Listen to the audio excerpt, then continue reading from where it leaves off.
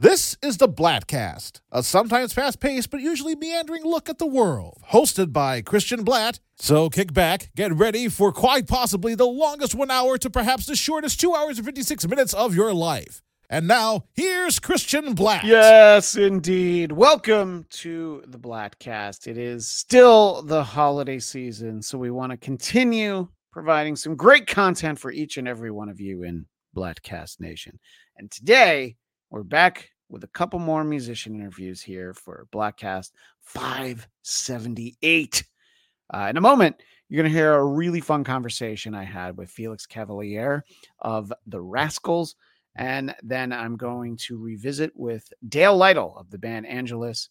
Dale has no shortage of great stories. And as it turns out, no shortage of projects he's working on right now. He had 3 or 4 things I had no idea were going on. So very exciting to get a chance to talk to Dale again. But before we do that, let's talk to Felix Cavaliere of the Rascals. He has a great new solo album out with a fantastic single called So Love. The album's called Then and Now. Felix, thank you so much for taking the time to chat with me today. Well, my pleasure, Chris. Nice to see you. Nice to see you too. And I just have to mention on a personal note, my 8-year-old son's name is Felix. So I've never interviewed a Felix before, but I do talk to one very regularly. I think that I'm going to be able to keep more even tones, and I won't have to yell at you to do your homework, Felix. I think There you go. Who did you name him after, if I may ask? You know, my wife and I, we really liked the name, and it just, we didn't want to have a particularly common name.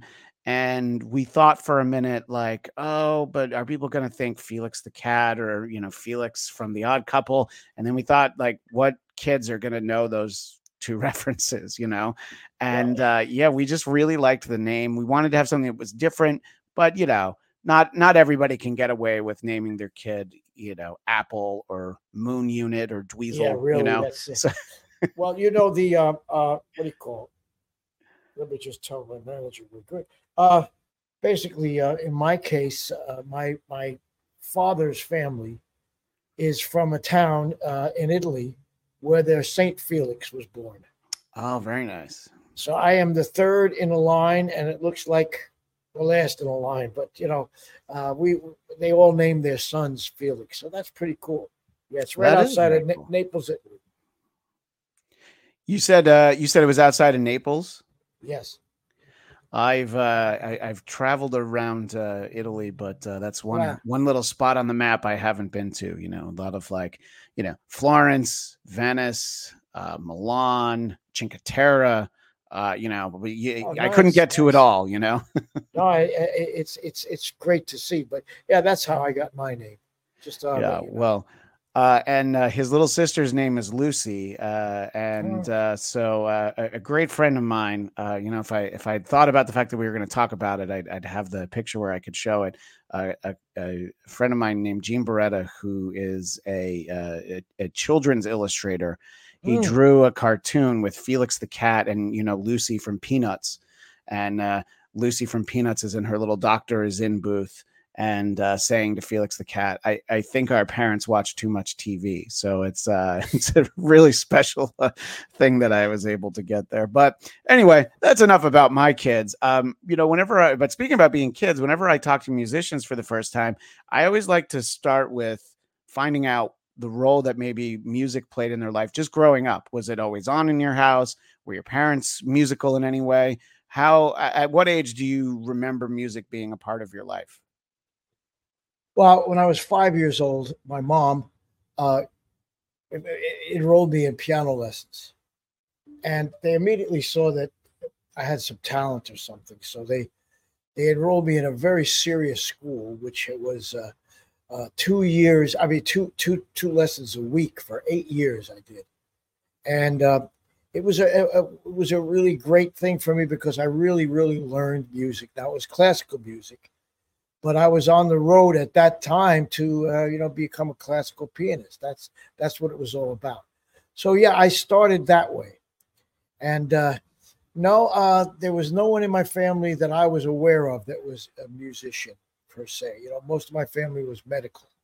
Right. And it just happened that basically I kept continuing. So is there a moment where, you go from like classically trained pianist to you see Little Richard on TV or something like that? Is there a moment of like, wait, piano can be a lot more fun? Well, I wrote a book. It's called Memoir of a Rascal, which explains the whole thing. But basically what happened is I went from what do you call elementary school to junior high. And the first day of school, this fellow who was to become one of my dearest friends, his last name was C-A-L, and my last name is C-A-V. So he sat right in front of me, and he turned around, and he said, "Hey, you like rock and roll?" I had never heard rock and roll. I was really not really allowed to hear too much outside of what I was studying, But I said yes, because I wanted to be cool.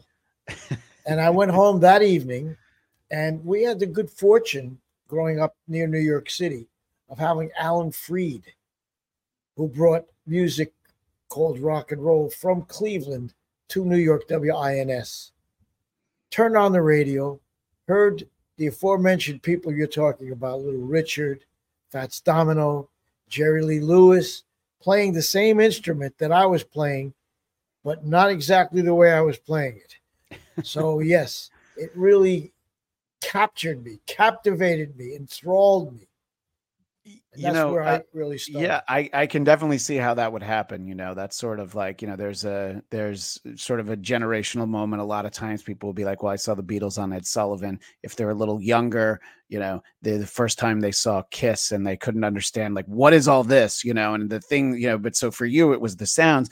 And it's interesting because I've lived in LA for 20 years, but I grew up in the New York area and thinking about WINS being a music station, I was of course aware of MCA and ABC of course, but to me 1010 Wins is always the news station, Absolutely. So thinking about the fact that they were ever a music, of course they all were music stations at some point, but I until you just said that, I just thought MCA, ABC, those were like the only game in town, but that's actually pretty interesting. And Alan Freed was on WINS.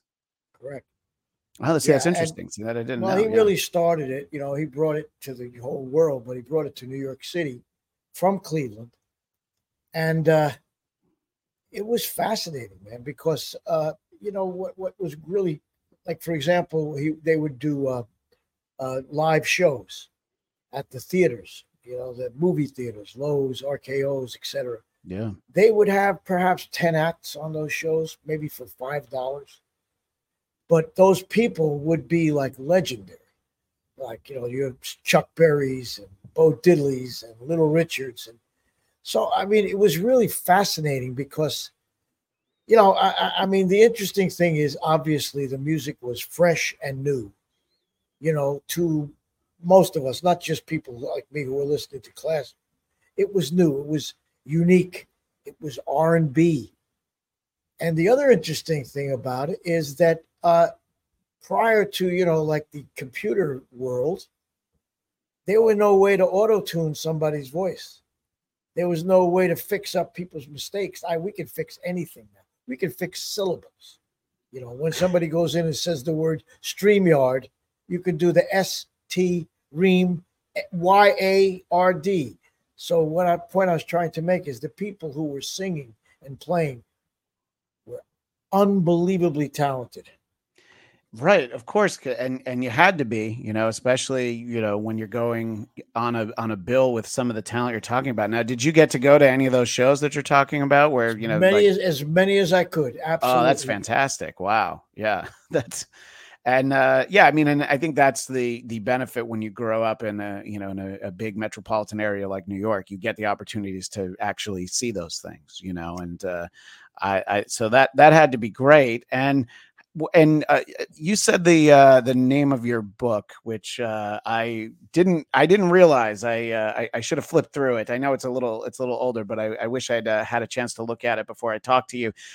Just sort of give sort of the broad strokes to how the Rascals come about, because Okay. It's such an important part of your story. And just for our audience who maybe doesn't know, Rascals songs, but maybe just off the top of your head, you don't realize, but Good Lovin', Groovin', A Beautiful Morning, I've Been Lonely Too Long, People Got to Be Free, How Can I Be Sure? Those just, there's just the tip of the iceberg. So how does the Rascals come about, just from you, loving this music, going to see it when you can, listening to it on the radio, and, playing piano as best you can. How do the Rascals grow out of that? Well, I mean, let me see if I can encapsulate it, because it's a fairly long story, but I ended up, basically getting involved in what we call rock and roll pop music in high school. And then college, I went to college to actually to be in pre-med. I started a band in Syracuse University. And we took a summer job in the Catskill Mountains.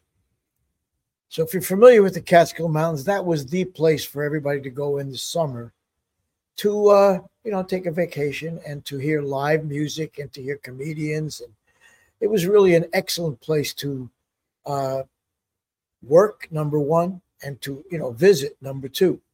Well, every weekend they would have a main act come in. We were the house band, so to speak. It was called Felix and the Escorts. And one weekend, this group came in called Joey D and the Starlighters. They had this hit called Peppermint Twist. They came in. I met them. That was the moment to really change my life, because I met David Brigatti, who was my ex-songwriting partner and singer partner, Eddie Brigatti's brother. All right, so then the season goes and it's time to go back to school, and I get a phone call from Joey D's manager. Would you like to join the band? Their organ player quit and they're in Europe. So I said, let's see, I could go back to the freezing winter up in Syracuse. So I asked my dad what he thought, and he said, "Wow, man, give it a shot. Give it a shot." I said, "Okay." I flew over, and the shows that we did, the first one was in Frankfurt, Germany. Wow! And it's an interesting phenomenon that the band that was opening up for the Joey D and the Starlighters was called the Beatles. Wow. So I immediately saw a phenomenon that was about to happen very shortly in the United States, but it had not quite gotten there yet. And I saw these, screaming horde of people. Well, it was very difficult to even hear yourself, never mind the music. And these fellas up there with long hair. And I said, "Wow, this looks like fun. Maybe I should do this." And that's a true story. I mean, like I said, wow, I think I could do this, little did I know they were some of the best songwriters that ever lived, but we didn't know that at the time. No. And look, if you had decided that you're going to go back to freezing cold Syracuse and become a doctor, you'd still have this great moment where you're like, "Oh yeah, I saw the Beatles like way before they were the Beatles, like right before they broke big." And that's cool enough right there. But obviously, when you see that happening, you're like, "Yeah, I can't imagine." It's funny you mentioned that, because literally yesterday I was being interviewed by somebody, and I was talking about, I went to school for communications, radio, TV, film. I love music, but I don't have a musical bone in my body. I just have ears that appreciate it. And for you grow up in the New York area, Syracuse is the big communications school. But I was like, I want to work in radio and TV, but I don't want to be that cold. So I went to Marist College in Poughkeepsie, because that's cold, but it's not as cold. You know what I mean? I know that school. Yeah. Yeah. So it wasn't quite as cold. So I was like, yeah, I'll go to Marist. It's closer to the city. I can intern and stuff like that. I definitely want to talk to you about your new album, and we've got plenty of time to do that. I just want to talk about this list of achievements for the Rascals. Obviously, Rock and Roll Hall of Fame. That's so huge to be considered part of that. Also, Musicians Hall of Fame, Grammy Hall of Fame, Songwriters Hall of Fame, Vocal Group Hall of Fame, Hit Parader Hall of Fame, and Hammond Hall of Fame. And my apologies if there's another Hall of Fame that I missed, but look, I think that being a part of the Rock and Roll Hall of Fame just must feel, to have that kind of acknowledgement. I mean, from the outside, there's those of us that scratch our heads a little bit about the Rock and Roll Hall of Fame. The fact that the current class, the only real rock band is Rage Against the Machine, and I don't want to get you in trouble with anybody over there, Felix, but sometimes, you're just like, you feel like, this version of a band goes in, these members, those don't. It's like, even when they get it right, they don't get it wrong. But for you, that has to be great that you're a part of it, and how did you feel when you found that you had indeed been inducted, that you and the Rascals were going in and getting that kind of recognition? Oh, it was really cool, to say the least. It was, just to explain, when the Rock and Roll Hall of Fame started, it was not televised. Right. And basically it was really a lot of fun, because it was kind of like a reunion would be if you're going to your college or your high school or your fraternity or whatever. It was a lot of fun because it was informal. Then the powers that be decided to make it a television show. Now you got all the huzzah. Now you got all the problems. Now you got all the things. Well, we got to attract viewers. So we got to induct people that attract viewers. What does that have to do with rock and roll? Nothing. So it's kind of like the good old corporate curse, So, okay, it's still the Rock and Roll Hall of Fame. But, the one that you mentioned that really means the most to me is the Songwriters Hall of Fame. Songwriters Hall of Fame, people don't even know exists because it has no physical site, has no TV exposure. Usually it happens in a hotel in New York City in June of every year. Right. And the people who are in it,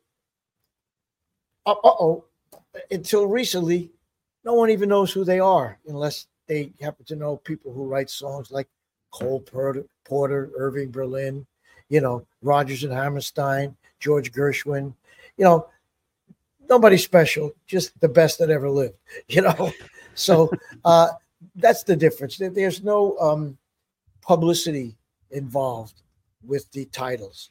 And that makes a big difference. Yeah, no. I think that, obviously, you need great musicians who can put those songs, on record and perform them live. But the importance of the songs being good enough for people to care and be connected with, it's like when, you have people who've sort of dabbled in music in their own way, people like Desmond Child and Holly Knight. But then when you look just the hundreds of songs they write for other people, and it's just, it's so impressive when honestly, I think Holly Knight also wrote songs. She would write songs for rock bands, but also like Tina Turner. And it's interesting when somebody can do that, when they write not just for themselves, I mean, Prince has, the body of work he has, and he basically gives away Manic Monday, because he's like, that's not really me. And then the Bangles have this great song, so it's so interesting to think about songwriters and the ability, but also to maybe recognize, this one's not for me, but so you getting to be a part of some of that, I think that I think makes sense, because it's not for television, and you're not going to put songwriters who maybe, I'm not going to call any musicians out, but there's some songs that are written better than others, let's say, Yeah. Yeah. So and McCartney wrote most of them, yeah, right, exactly. And Bob Dylan. I mean, there's nobody better than that. Elton John. No, of course not. But I mean, as I say, like all of these Hall of Fames, they also carry a little bit of karma with them. You know what I'm saying? But that particular one, that's cool. So really cool. You still do stuff with the Rascals, and right. my understanding from the notes is anybody who wants to see what the Rascals are up to, the rascalstour.com is where they can find out that sort of stuff. But I do want to talk to you about the solo album, and Right. I thought it was interesting that I guess this isn't your first solo album, Then and Now, but it's your first solo album in 30 years. So, yeah, 1993. So that is 30 years. I went to college, Felix, like I explained. So My I was able man. to do that like that. I'm like, yep, It went- 30 years. So talk about Then and Now. How, was there an aversion to doing a solo album for 28 of those years? How does it come about? Well, basically, I did other albums during that period of time. I wish they hadn't put that into the publicity, tell you the truth, because it just confuses people. I did a Christmas album during that period. I did at least one live album during that period. Oh, cool. I didn't do a studio album, I see. and one of the reasons you don't do a studio album is because what are you going to do with it? You're going to hang it on your wall. Paul Simon recently put out an album, and Paul Simon's a pretty good songwriter, by the way. Not bad. He's written a few good ones, Felix. Yes, a couple. And he said after the release of it, he said, "I don't know why I do this, because you can't get it played on the radio. People really, for the most part, don't buy it. I'm sorry to say. Well, maybe I shouldn't do this." Now that would be a tremendous loss, because every song that he does is part of his heritage that I think really should not disappear. But there is there is an economic kind of factor to it. You put X amount of money into something and get absolutely no return sometimes, most of the time, So you say, well, why am I doing this? Well, the only reason you really do it is because you have this desire to create, which is why I moved to Nashville. I live in Nashville. This is Music City, and there's no question about it. The songwriters down here, they hold a certain position of kind of like understanding or respect that doesn't really happen in a lot of other cities. They get what we do down here, and there's so many of us. So a lot of people just fly in, and write, stay for a week, and then go back. But what happened with this particular album was COVID, the pandemic. Sure. We got this idea, my manager and a few other people say, look, why don't we do, and it goes back to our last subject, songs. Let me do 5 songs that influenced you. Re-record them, and then write 5 new songs that kind of show that influence, for want of a better word, So it would be now and then and now, et cetera, et cetera. So we started it, and then the pandemic hit. So now we can't work. I mean, everything was pretty much closed. But we do have our computers, and we do have our technology, and we do have our Pro Tools and our Logic and our, sounds. So we continue to do it. And by we, I mean the members of my band, my guitar player and co-producer, Mike Sievers. So we really kept sharp doing this. We had a ball doing this, and it came out quite good. It's interesting that you say that, because over the last few years in particular, I have definitely talked to a lot of musicians who had time to do an album that they weren't expecting. Sometimes it's with their main band, and in some cases it's with their main band and a solo album and a new project, because people were, like you're talking about, during the pandemic, people were going stir crazy. When people were lucky enough to have facilities in their homes, like so many musicians do, and just there's so much music that was recorded over that year and a half or so that still hasn't come out, because it's like you can't put it all out at once. And I think what you were saying before that, there's so much truth in that, where there are a lot of bands that are still very popular. They tour, they do a lot of stuff, but you've had musicians, the 2 that immediately come to mind, both Aerosmith and Kiss, have said, why would we make new music? But then you have other bands like Cheap Trick, who put out a new album every year, and we're like, yeah, I mean, it's just who we are. We have it in us. We want to let it out. We want to share it with people. And yeah, we're going to play, maybe 1 or 2 of those songs. People come out and see the hits. But I think that, and Cheap Trick puts out great albums. There's a lot of bands that still put out great music, but how do you hear it? Well, you're really you're a fan of the band, and you're on their mailing lists or social media, and it comes out. So, these bands will have like, oh, look, we have the #1 album this week because it came out. And then the next week it's, number 75 or whatever. And it's very unfortunate because obviously, the old method of you work a record, you put out a bunch of singles, you stretch it out, the new single comes out, you get more sales. But radio stations, even satellite radio, they don't really want to play new music from classic artists. They'll do it when it comes out. They'll be like, oh, there's a new Deep Purple record. Here it is today. But then tomorrow they're right back to Smoke on the Water, and it's unfortunate that the economics don't work. But I'm glad that you didn't let that get in the way. And then and now was still something you were invested enough and you wanted to share with people. Yeah, very well put. I mean, you summed it all up. That's why, basically I'm on the Bladtcast, my man. That's where it's at. See, I mean, like Thank you. say, yeah, that's where it's at. I mean, you got to get out there to the public, and maybe somebody will hear it and like it. One of the interesting things that happened here was, we finished it up, and then we were getting ready to release it. And then again, my manager, he comes up a lot in my conversations. He said, no, man, you got to do a vinyl. I said, what do you mean? You have to do a vinyl. What? Yeah, people are buying vinyls. It's true. Well, the problem is that up until very recently, the people who do the pressings for, the vinyl product are the same people that did it in 1960s and 70s. There's only a couple of plants in the U.S., and they're all booked up with Beyonce and Taylor Swift. You can't get in there for a year. So it took me over a year. Now people are starting to realize, well, okay, maybe we should start one of these plants. Yeah.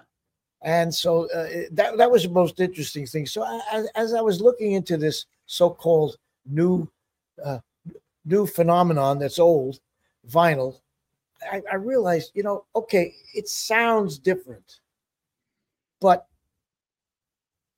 I think really what it is people want to have something in their hands that they own. Yeah, I definitely agree with that. Because I referenced at the beginning of our conversation, I have 2 small children in my house. So the physics of vinyl doesn't appeal to me because, if there's jumping around in the house, I don't want my new record to get scratched. So I still tend to prefer to buy things on CD for the simple reason it can go from CD to right onto my iPhone. And, and then I can listen to it. I tell a lot of musicians that I appreciate the care and the detail they put in. For me, does it sound good when I've got one earbud in while I'm doing the dishes at night, keeping an ear on the kids, making sure they need me? But what I really like is to if I've got a long drive, that's when I like to put in a new album and listen to it. Absolutely. And I appreciate when people put out albums. I love to look through the liner notes, and as a kid, it's like you knew who the guest musicians were on everything because you sat there and listened and you read the liner notes. And, sometimes you'd even get the lyrics. And, when a band put the lyrics in there, I'm like studying it. It was like doing my homework, it was, they put more time into it than actual homework. As you know, basically when people first started listening on, in your case, an iPhone or an Android phone, it didn't sound that great. But you know what? I mean, the earbuds that they have out now, and it sounds pretty darn good now. I mean, let's face it, really sounds good.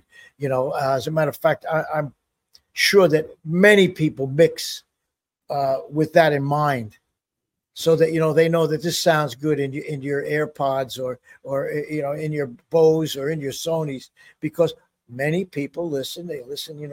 We used to do it in car radios. I mean, we used to have little car radios in the studio. Car speakers, and you'd have these giant speakers. You got these little pieces of junk that you have in your in your car, and you had to make sure it sounded good on that, man, or you couldn't release it.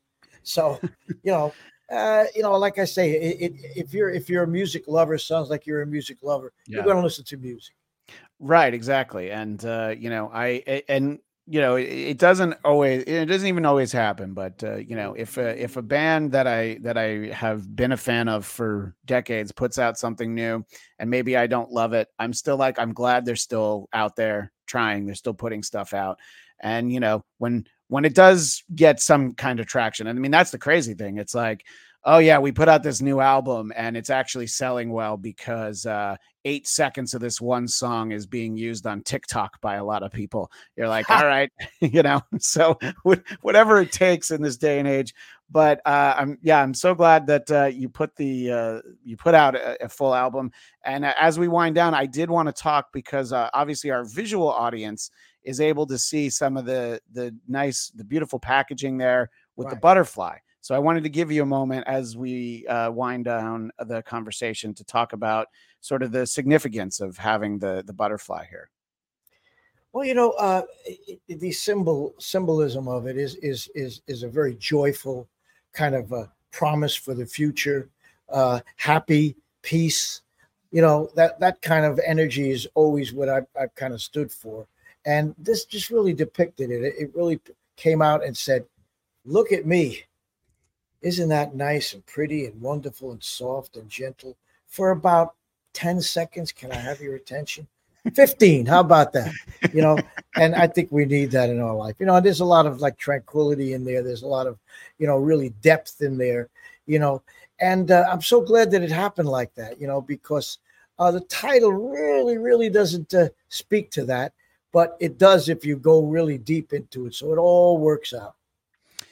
Well, Felix, it was wonderful to get a chance to chat with you. For people to get more information and to obviously be able to pick up Then and Now, either physically or obviously digitally, Felix Cavaliere, but I'm going to spell it Felix Cavaliere,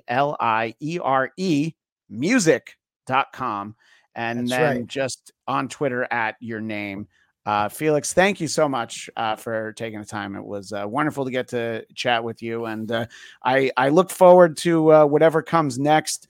And, we're into November. The fact that you mentioned that you put out a Christmas album within the last few years, I've got something new to look for. Oh, good. Well, maybe we'll have them send it to you. And by the way, say hello to Felix and Lucy for me. I absolutely will. I'll play this for them and I'll be like, Felix says hi. Thanks again. And our audio audience is going to hear a little bit of Soul Love right now. Thanks again to Felix Cavaliere. Thanks again, man.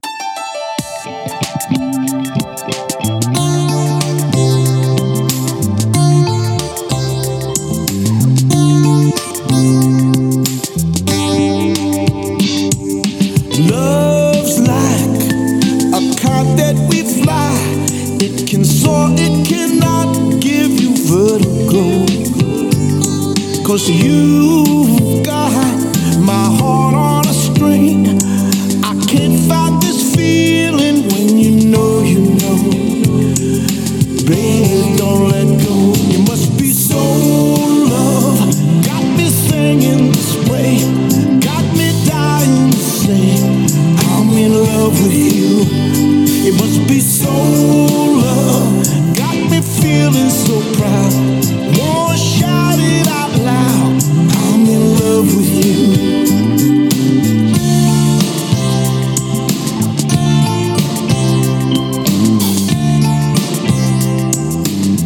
Joining me now is Dale Lytle of the band Angelus.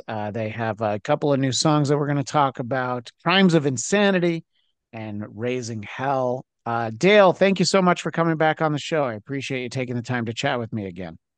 Thank you for having me. Yeah, so I think we talked, I think it was, I was thinking it was a year ago, maybe 2 years ago, I'm not sure. So let's just talk about what's going on with the band these days. I know that you've got some shows. Angelus has some shows with Lita Ford coming up in the new year, right? Yes. 19th at the ranch in Fort Myers, and then the 20th in West Palm Beach at Banyan, the Banyan Live. Yeah, the Banyan Live. Yeah, so those are two Florida gigs on a weekend coming up in late January, and obviously Lita's great. She's always been great. She's still great. I'm gonna assume you've probably known her for a while, though, right? I really never. Oh. I know Chris Holmes that was married to her, Sure. but other than that, we've never crossed paths that I can remember. I mean, we were at the Rainbow. I was always there in the day, and Right. I mean, I'm sure she was probably there. I just don't remember. I didn't recall. Well, But and good for Lita back in the old days, and I'm talking the Runaways days. They yeah, they didn't check IDs there, so she didn't have to worry about it back then. right. So Yeah, yeah. yeah, Well, that's great, and I'm glad that Angelus is going to be out there with Lita, and obviously she's I think there's plenty of great women in rock / hard rock to point to, but Lita's yeah. obviously still out there, still doing it well. You're talking about the old days, and I think that's a great way to talk about your new song, Raising Hell. And I like that there's a little intro before the song starts. I have to admit that when that intro started, I knew what you sounded like because I had talked to you, and I'm like, oh, did they send me a clip of like an interview or something? And then the song starts, and I'm like, okay, I get it. So talk a little bit about the song, and then the idea to have it start. The track starts with a conversation of like, oh, let me tell you what the old days were about. That was kind of just that spirit of the moment ad lib thing in the studio. And we all, including the engineer, which is he's really good, Mike Brown. We're recording at the Lava Room in basically it's Cleveland, and we all just went, "Wow, let's just keep that. It worked. Yeah. That was cool." And we liked the idea, and that's all. There was no more to it. It wasn't really thought out one bit. And that Yeah, was no, me and the no, but bass player, Bill Wildman came in. That was me and him. So oh, that's great. So talk a little bit about the idea of doing the song is like, because look, I'm in my late 40s now, and I lived in New York until 20 years ago. So what I knew of the Sunset Strip was all from afar. There was that Decline of Western Civilization Part Two video. The documentary. I mean, so I knew from like videos and stuff. I didn't know anything about it, so I like the idea of like, let me tell you what it's about. Talk a little bit about how the song does that and some of the things that are referenced in there that obviously, I mean, we already talked about the rainbow, and I know the rainbow shows up in the song. yeah, and their pizza. Oh, I should have said more about the pizza. it, Well, the next album it was always packed, you do a whole song about rainbow pizza for the next album, Dale. right? Yeah, but it's I don't know. It's like I wanted to write a song about what was somewhat touch on it and what happened, and it was just wild and crazy times.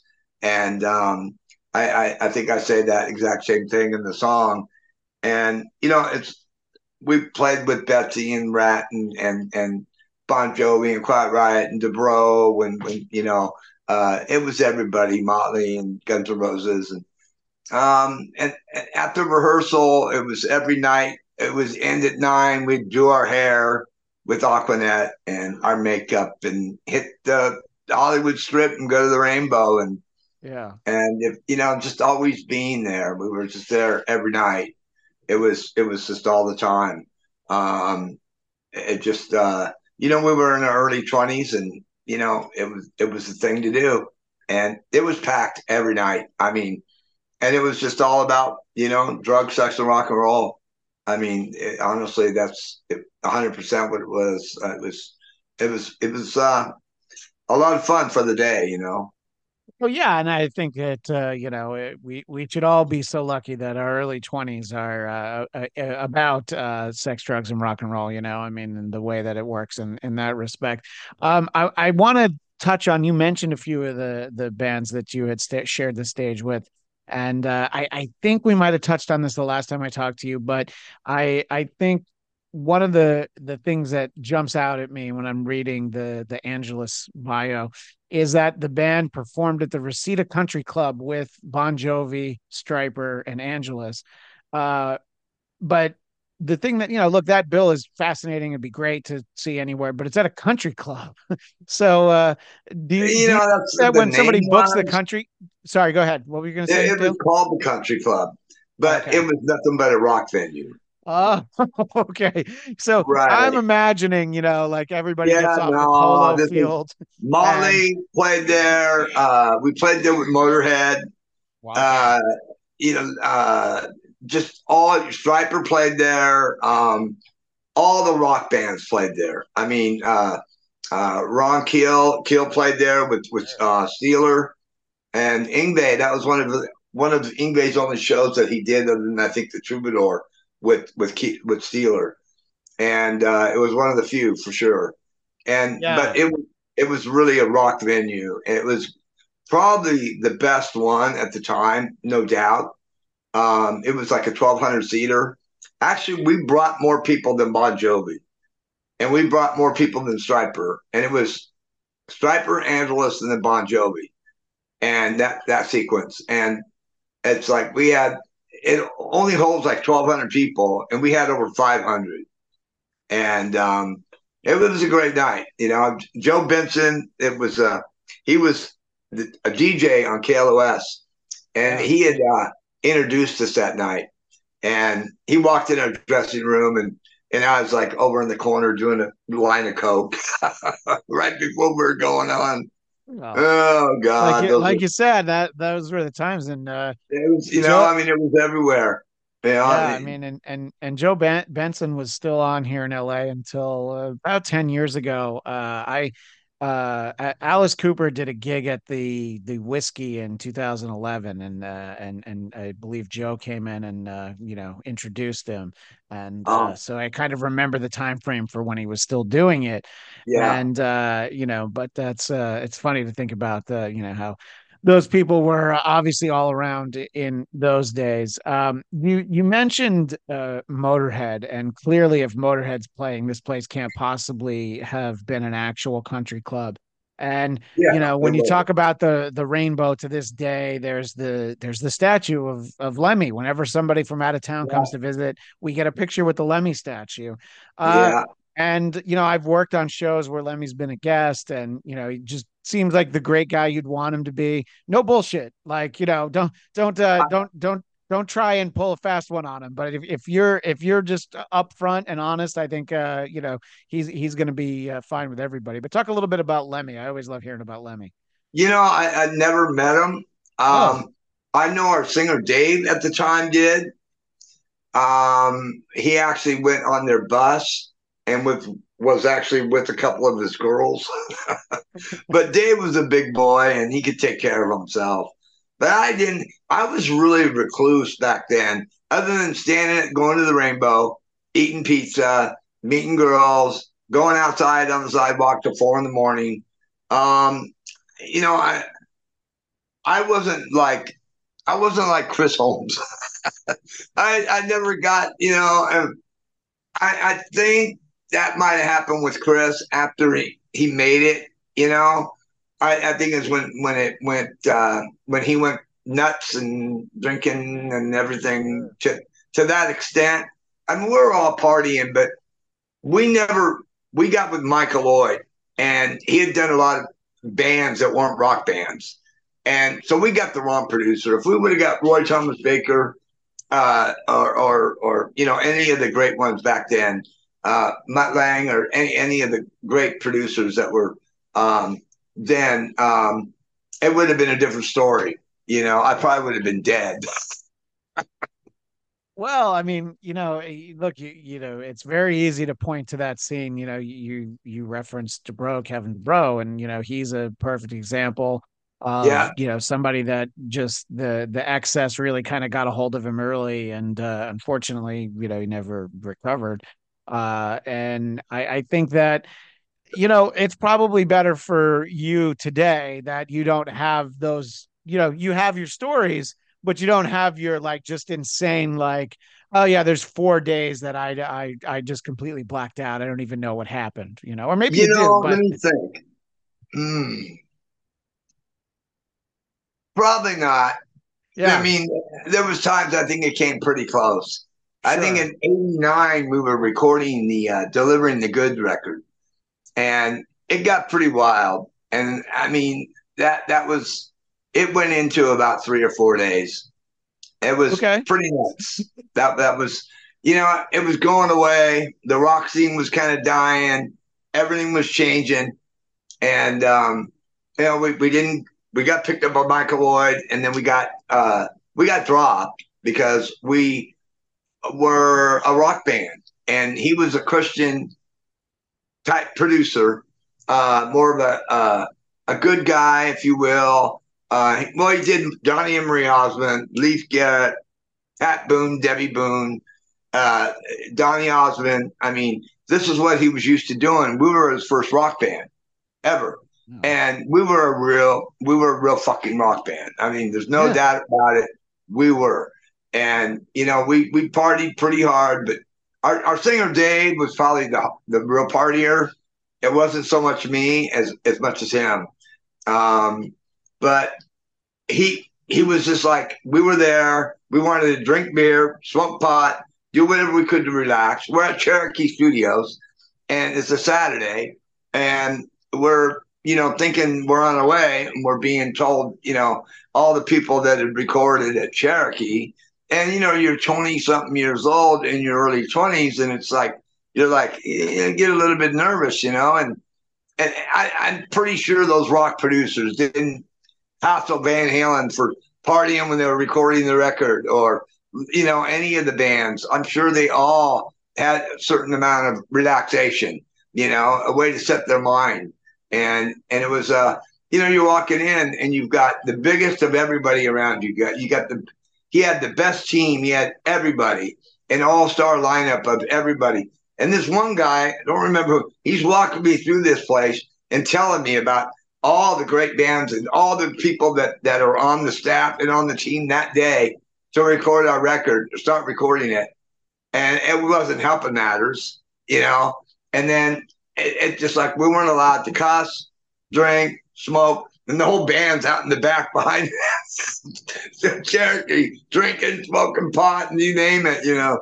So we go in and we start to record, and I think we recorded 3 songs, which I'd never heard.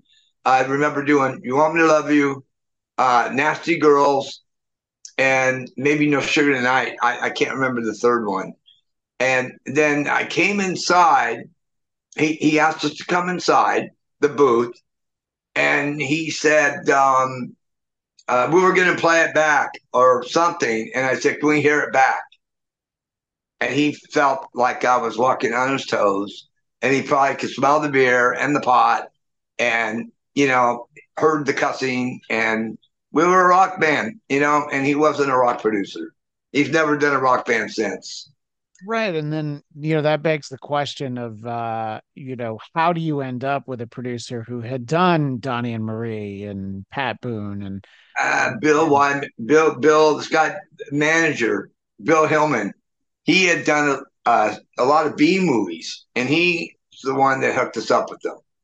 And we worked all summer on trying to find, like, we wanted 3 hits. He thought "Nasty Girls" was it, "You Want Me to Love You," and we needed another one. So we kept searching, and we were sending him cassette tapes, and he would listen to them, and we came up with the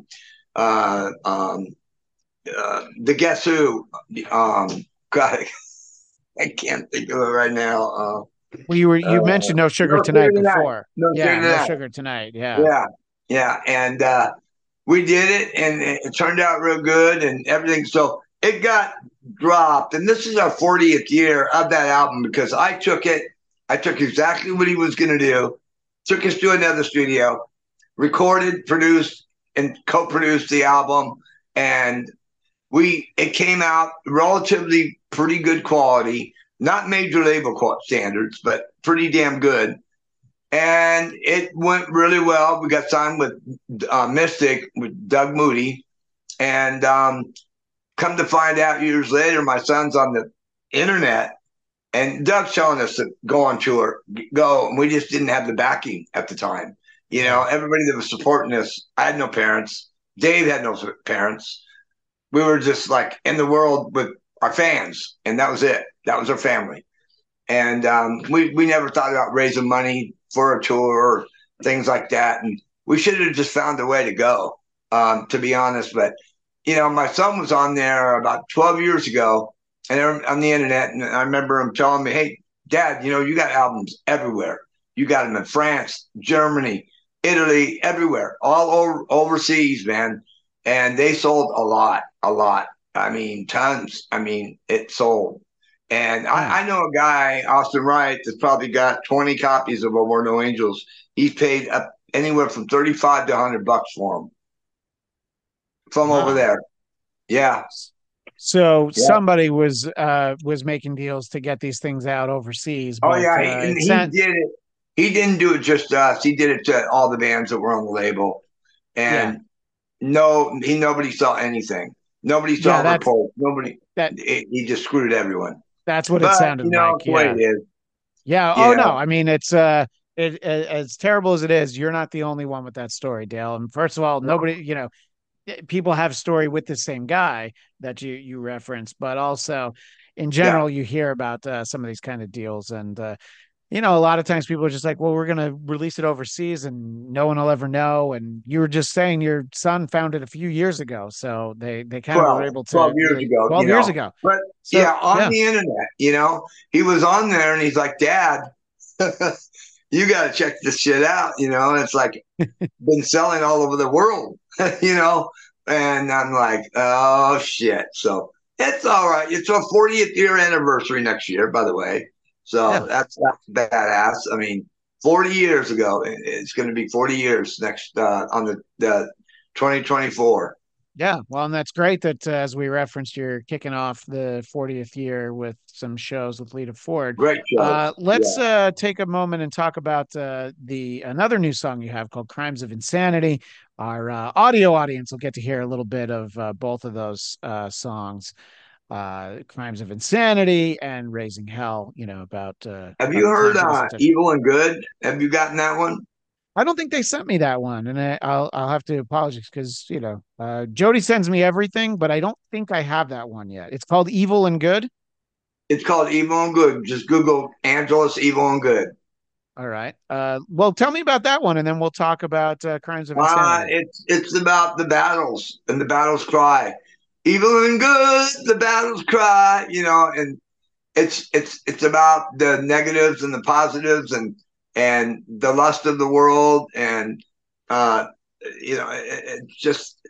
about the good and the bads, fighting each other, and sometimes there's evil, sometimes it's wild, sometimes it's crazy, sometimes you don't understand, sometimes you want to sin, madness on the loose, So, and then like the chorus is, listen to the music playing in our ears, and come along and have a drink with me, and have a toast. And so it's got like the chorus kind of lightens up and then it goes into have a drink with me, so it's kind of got, I threw that little bit of lightness in there on the chorus. I guess that's the chorus. It's a pretty interesting song. You got to check it out. Crimes of Insanity. So, Crimes of Insanity. Yeah, let's talk about the one of the other new songs that you've got right now. Just Do It is another one. Okay. And where do people go to find all this stuff? I see because there's an Angelus YouTube channel, website. Let's let everybody know where they can find all this stuff.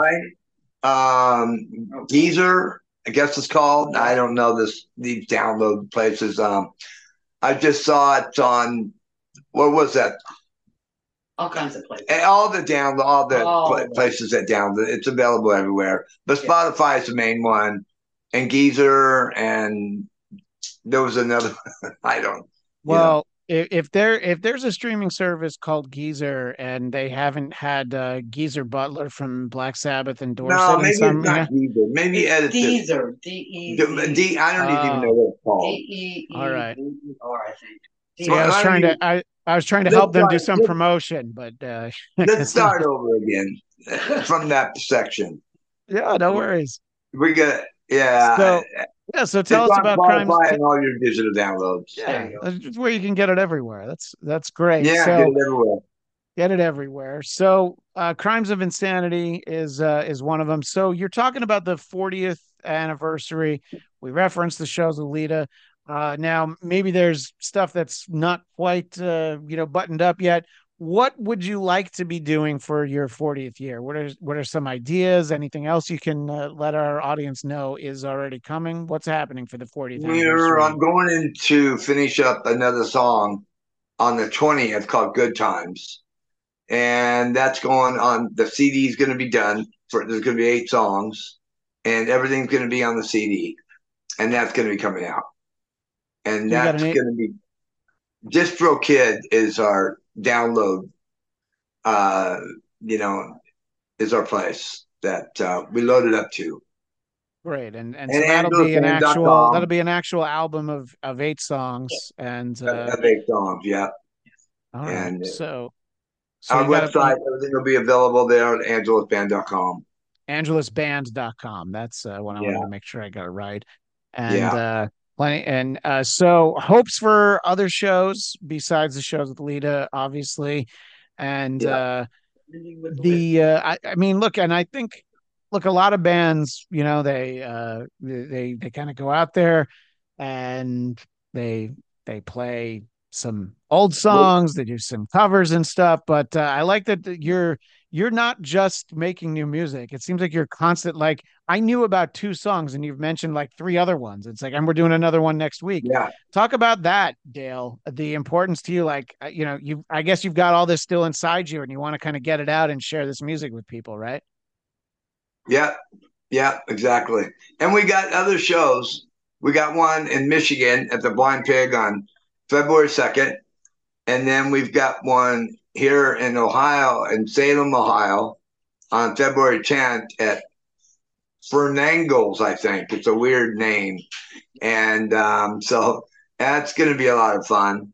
And then we've got one at the Whiskey, September 19th, next year on a Thursday, with co-headlining with Bitch, which is on, I mentioned, in, Raising Hell.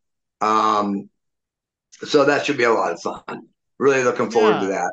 Well, that's typically in my neck of the woods. I live in Burbank, but I make it to the Whiskey when I can. And Yeah. who, I can't remember her name, the woman who was Bitch, who was the singer for Bitch. Betsy. Betsy. Betsy. Yeah. I went to and it was an event, a book event for Brian Slagle of Metal Blade Records had a new book out, and Betsy was there because I guess they had been on Metal Blade at one point. Oh, they And were. she was I don't know, I would never try to assume how old a lady is. However, she was just full of fire and, piss and Yeah. vinegar, like everything you'd want from somebody known for a band named Bitch. So, Right. Oh, yeah. and I don't want that to sound like she wasn't nice, because she was very nice, but she was very funny. She had a lot to say, and that's great to hear that you've got something coming up at the Whiskey. Yeah. It's We're she's in her documentary. And then Tarja is also in the documentary coming out, probably maybe mid-January.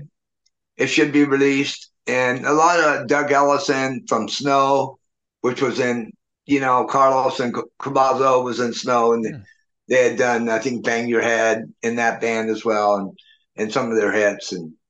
So And the documentary you're saying will be available in January, and yeah, do you know where people will be able to see it, or is that still getting worked on? that's being worked on right now. Okay. Yeah, and we had Dark Star Records, and everything. You can go get a lot of stuff through Dark Star on. I don't know if you can order it. We don't know what's going on. Jeffrey, the president, had an accident almost a year ago. February, it will be a year. But we were on Dark Star, darkstarrecords.com, and it's really a shame. He went out partying one night and ended up getting in a fight and had traumatic brain injury, and so then we kind of dealt with Curtain Call for a while, and John Coons, and he's helping us here and there, and he's a great guy, and we've just doing it ourselves. Just at this point, I don't really not concerned about a label. Yeah. I had something come. I'm not concerned about a label. So we're like DGL Entertainment, and we're just kind of putting them on DistroKid, under Angela's Band. Or is it Angela's or Angela's Band? I never look at this stuff. I don't know about this stuff. My wife Connie does it, and I just write the music and do my job, give it to her.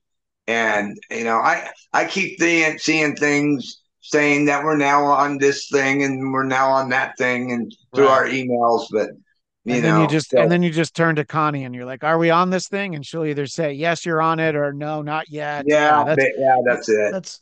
That's what you look. We all need a Connie in our life. My wife Heather handles all the important stuff that I can't keep track of. So Angela's Band seems like the spot to go to find everything. But AngelasBand.com. AngelasBand.com is our website, and it's got our videos on there. It's got our bio. We're going to be putting together a new store. There's not a store on there right now, but we're putting that together because we're got a lot of new merchandise coming up and things of that sort. So they'll all be there. So the one last thing on the documentary that hopefully will be available early in 2024. Is there a name for it so we know what to look out for? Or is that also still, it's like the untitled Angeles Band project? Raising Hell in the Sunset Strip was a strong possibility. Dale, I have an idea for a song that you could use to go with that title. I don't know. I mean, it's maybe a crazy idea, but I think you might be onto something. Yeah. So I'm thinking maybe that off the top of my head, that's what I'd call it. Definitely. Well, that'll be great. Dale, I'm very excited for your 40th year, and September's a long way off, but I'm gonna make a note. I'm gonna touch base with Jody, the publicist. If you guys are gonna be at the whiskey, I'll see what I can do to make sure that I'm at the whiskey that night, and hopefully there's a lot of great stuff in between. Great. Yeah. Dale Lytle, AngelasBand.com, and you heard him mention a bunch of new music, hopefully a documentary. Congratulations on 40 years. And many more good years to come, and looking forward to all of it. Go ahead. Angela's Band YouTube. So look for Angela's Band on YouTube as well. YouTube. That's good. Yeah. Yep. We got Connie's we've done a ton of videos on there. Well, we all owe a big thanks to Connie for making sure there's a lot of great stuff on there. And thank you, Dale and Connie for the time. And looking forward to same to you, and looking forward to catching up with you sometime in the 40th year. Thanks again, Dale Lytle of Angeles. The 80s were really wild on the Sunset Strip. Yeah, man, I don't know about all that because I was in grade school back then. What was it like? Oh, it was hell, man. It was fucking awesome. Why don't you tell us what it was like then? All right.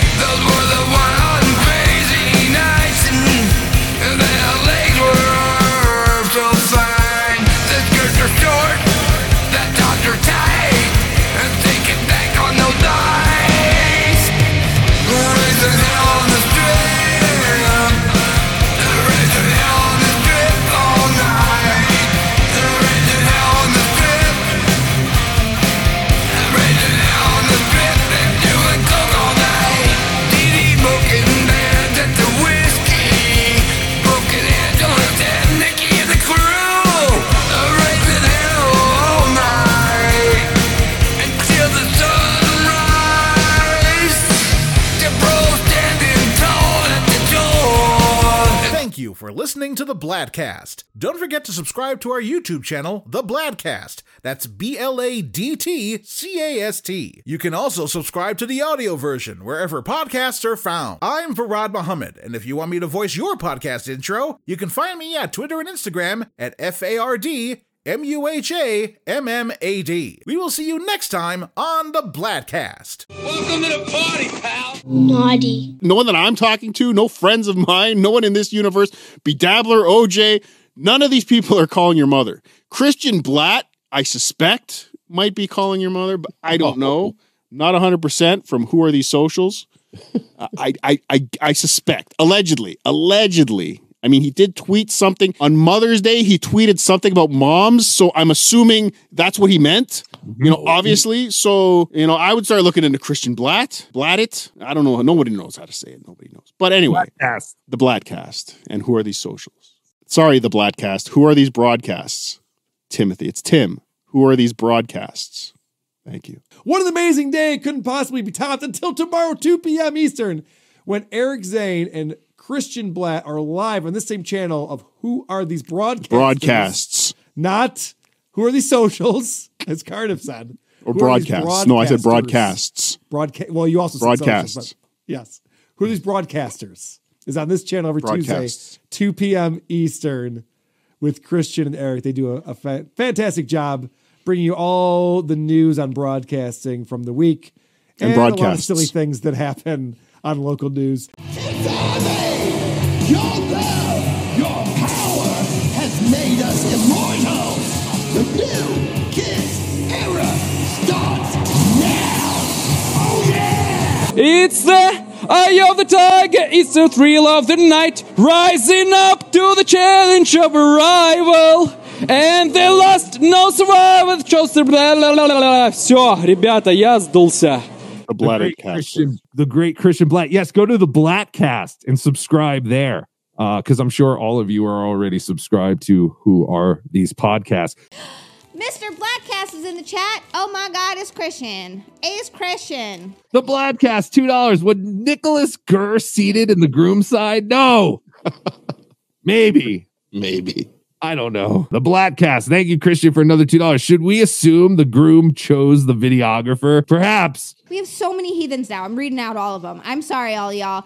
We got one gifted to Lesser Logic, one to the Bladtcast. You son of a bitch. You son of a bitch got lucky this time, Christian. How do we kick a heathen out? No, I'm just kidding. He's one of the most OG heathens that have ever heathened. This is my friend Christian. This little fucker does know who I am. Bladtcast? Yeah. Christian, I've already forgotten about you. Christian who? This is why you're stupid, Christian. This is why you're dumb. Christian's also a huge Doctor Who fan. How dare we find masculine men hot? That's crazy. Sorry, Christian. Can you please call Christian Blatt after this and explain to him quality control? Yeah, right. Thank you. We're fighting for our right to live the way we need to exist in a festive world for 55 to 57 full days. And the Bladtcast showing up, my buddy Christian. Hello, I'm Conrad Bain. What's the matter, Senor Luigi? You look a little nervous. I'm very nervous. No invite. Who are you, Christian Blatt? Christian, you're a talker. No, you like the worst broadcaster ever. Well, this has been the Bladtcast. You can find me at Christian DMZ. Jeff Duray, not on Twitter. Oh, yeah. I'm getting ready to break into a Slim Jim. Yeah. Right on. This is not a good game. But you haven't heard Christian Blatt do it. That's true. I forgot Christian Blatt did that with us. The Bladtcast. Thank you, Christian. How is it that Wendy is so much better at this than Stunt Joe, Chad, and Kevin Brennan? Whoa! Hackas. As pissed off as Vinny is at you, you should be at Christian Blatt and Eric Zane. This one came in from my buddy Christian Blatt. The Bladtcast. Thank you for the $1.99, Christian. Cardiff, grab your guitar to play Whole Lotta Rosie. Mousies? The Bladtcast, $1.99. Who's had more hands up their bum, Chad or Tukey? Chad. Thank you, Bladtcast. Bladtcast. The Bladtcast is 100% right. The Bladtcast. The Bladtcast.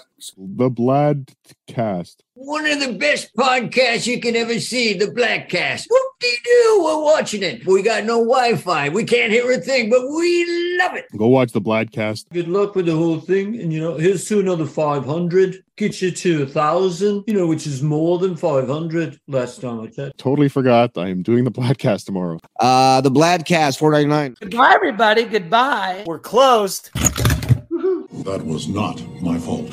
Tukey loves you all more than a friend. I love Tukey. Yay! Hacka! I'm so excited! Try anything and you're canceled, bro. That's me! Oh, yeah! I was sent down from Washington, D.C. to see about these murders. See, what about them? See who's doing it. Mickey is no tin dog. Naughty. What is that? That, my silly friend, is the sound of bells. What are bells? AMC Theaters. We make movies better.